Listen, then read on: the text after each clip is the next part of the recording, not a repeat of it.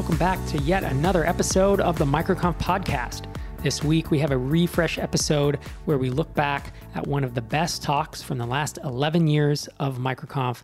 This week, we're hearing the audio from Andrew Amon's MicroConf Growth 2022 attendee talk called Supporting Our Team in Ukraine While Building 4 Startups and 5 Client Apps.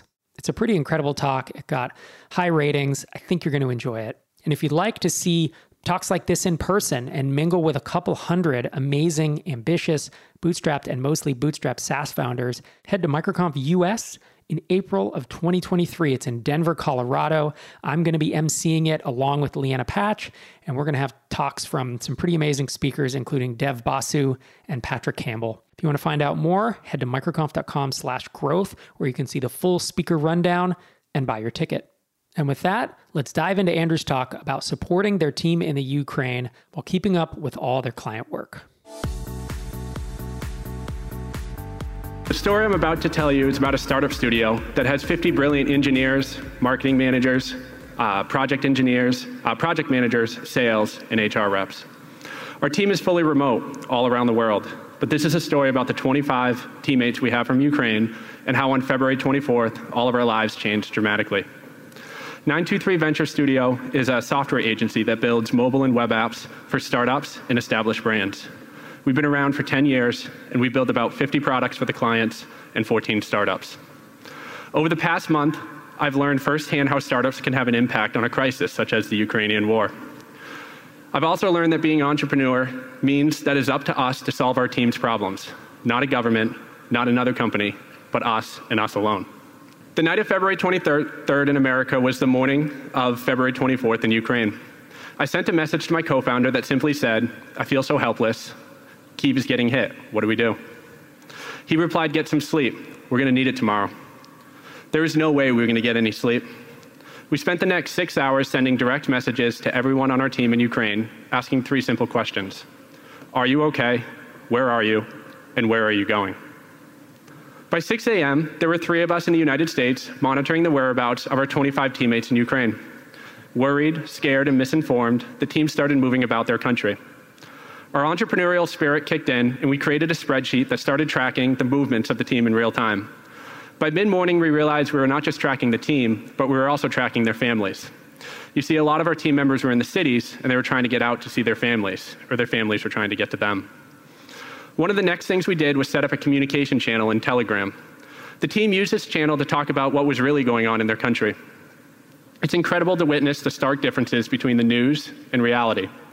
The information that was being passed back and forth between the team was days ahead of the news and far more accurate. It was also far more frightening and real. Watching a war from a cell phone is not easy. Knowing that people are holding those cell phones is even harder. On day 2, we communicated to the team that they needed to focus on their safety and that we were going to make a commitment to pay their salaries regardless of work contribution. Within hours of making this promise, Bank of America sent an email saying they were going to shut down all transfers, block all transfers to Ukraine. But I jumped in my car and I traveled to the bank. I remember thinking how lucky we are to live in America. We live in a country where we feel safe and secure all the time. When that's removed from anyone that you communicate with, it's gut-wrenching. At the bank, we secured an additional $100,000 of working capital. And then we asked them continually if there's anything we can do to transfer money to Ukraine. The answer was no. But all of us are entrepreneurs in this room, and we always find another way. We started working with a company called Deal. There's a customer service rep there, Jordan, who will forever be the greatest customer service rep I have ever worked with. Between the 2 of us, we were able to adjust Deal's policies, procedures, and limitations to get 25 virtual credit cards to everybody in Ukraine. This followed up by allowing them to access their money in an American currency so that when they needed it, it was the American dollar. By Monday morning, we transferred the salaries to everybody in Ukraine. At this point, things got pretty chaotic. We knew our clients would eventually start asking about the support of their projects, and we had to figure out how to supplement 50% of our team, and fast. As you can see in this chart, the build hours represent, we do about 190 hours of build work per day. It dropped to 60 hours on the day of the war. There was no way we were going to be able to support our clients in this environment. If we wanted to continue to pay the Ukrainians during the war, we needed to figure something out. We started EOS this year from a book called Traction, and we called our instructor and said, what can we do? He recommended we do a crisis consulting IDS. And for those of you who do not know, IDS is the issue solving track that focuses your time on solving problems instead of dealing with issues. It's used in times of crisis and conflict, and it focuses you on the top tasks each day. And then it tells you how to complete those tasks, no matter what. So let's see what this looks like. Our first issue in IDS was to keep the team safe. We thought this meant trying to get our team out of Ukraine. Within hours of working on this task, the Ukrainian government blocked men between the ages of 18 and 60 from leaving their country. Even though our company was about 40% female, nobody wanted to leave their loved ones behind.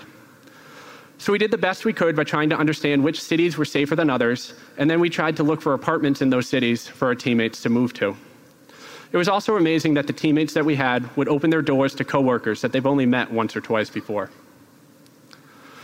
Our second issue was that we needed to complete the client work without putting the demands on the team in Ukraine. We have customers that count on us to deliver our products on time, but we also have those startups that really don't have any critical releases.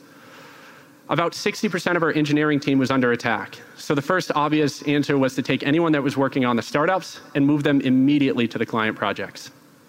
But this still wasn't enough to support the clients.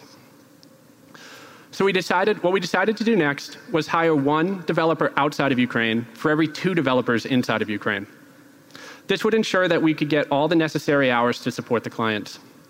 We needed to hire established engineers that had known how to work in an agency before, and we needed to do this without even interviewing them.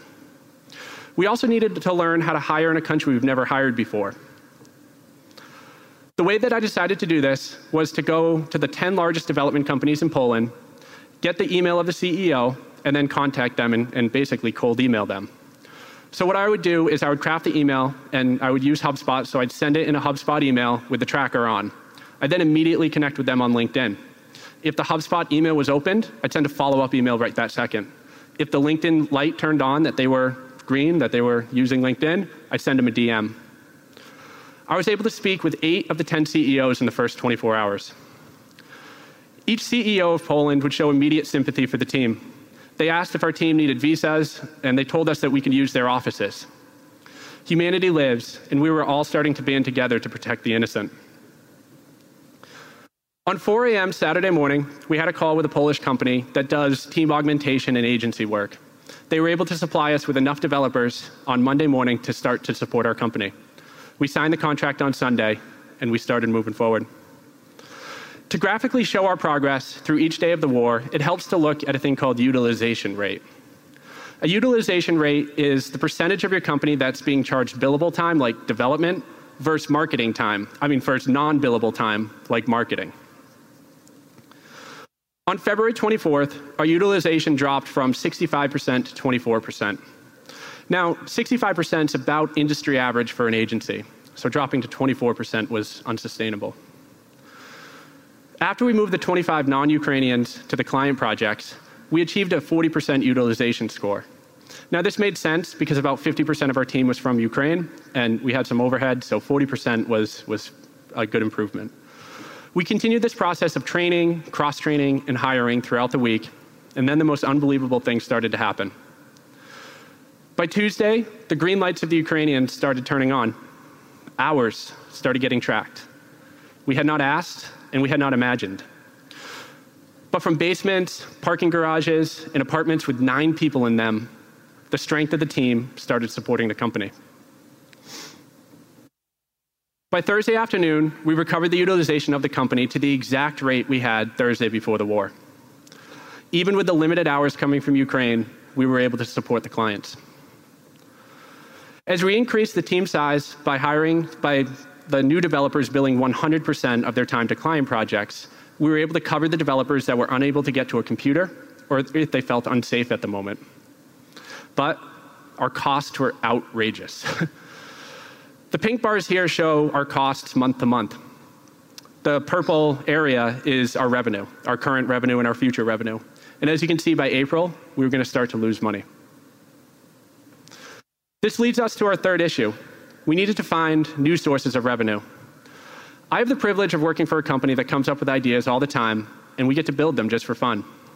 We've created 14 startups, 2 have been acquired, and another one is now at $100,000 ARR.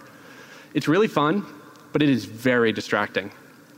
What I needed to do now was to stay laser focused on the mission of revenue. We made a decision to support the team financially. And we don't have a sales team. It's really hard to sell agency client work. And so it was up to me to find this revenue. And we needed to find it in 4 weeks. The goal was to find enough new client work in those 4 weeks to basically double our revenue. It seems impossible, and it sounds impossible, but I knew that it was 100% possible. Apple calls us the misfits, the crazy ones, the rebels, and the dreamers. Because what we all do in this room sounds absolutely crazy to people. But we know in our heads, when we say it and we go to accomplish these goals, that not only are we up for the challenge, but we know in our heads that we're going to complete those goals we set for ourselves. So I picked up the phone and I saved the company. I called everyone that mentioned they needed an app from us in the last year. The result of this focus was that in the span of 5 weeks, 923 doubled its revenue. We created enough margin to support the Ukrainian team for at least 5 months before the universe calls on us again to take action.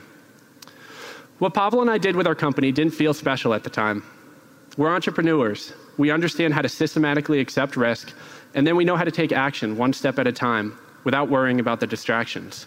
And we 100% knew we were going to succeed. What is special, however, is the 923 developer that wakes up every morning at 5 a.m. to get supplies, sandbags, boots, and medicine to the soldiers. And then he returns home to code for 6 hours in a basement because he feels responsible for the progress of the customer project. What is special is that when one of our engineers had a missile shatter all of the windows in his apartment while he was inside, he then spent 10 days unable to code because his hands were shaking. Without us asking and without us knowing, he started coding for an app so that we can all get our packages delivered in 2 days. What is special is that our COO traveled thousands of miles with her entire family in 2 cars. She got to the border and realized she could not continue with the men in her life. She was forced to split up and continue on to Croatia while her family stayed in Ukraine.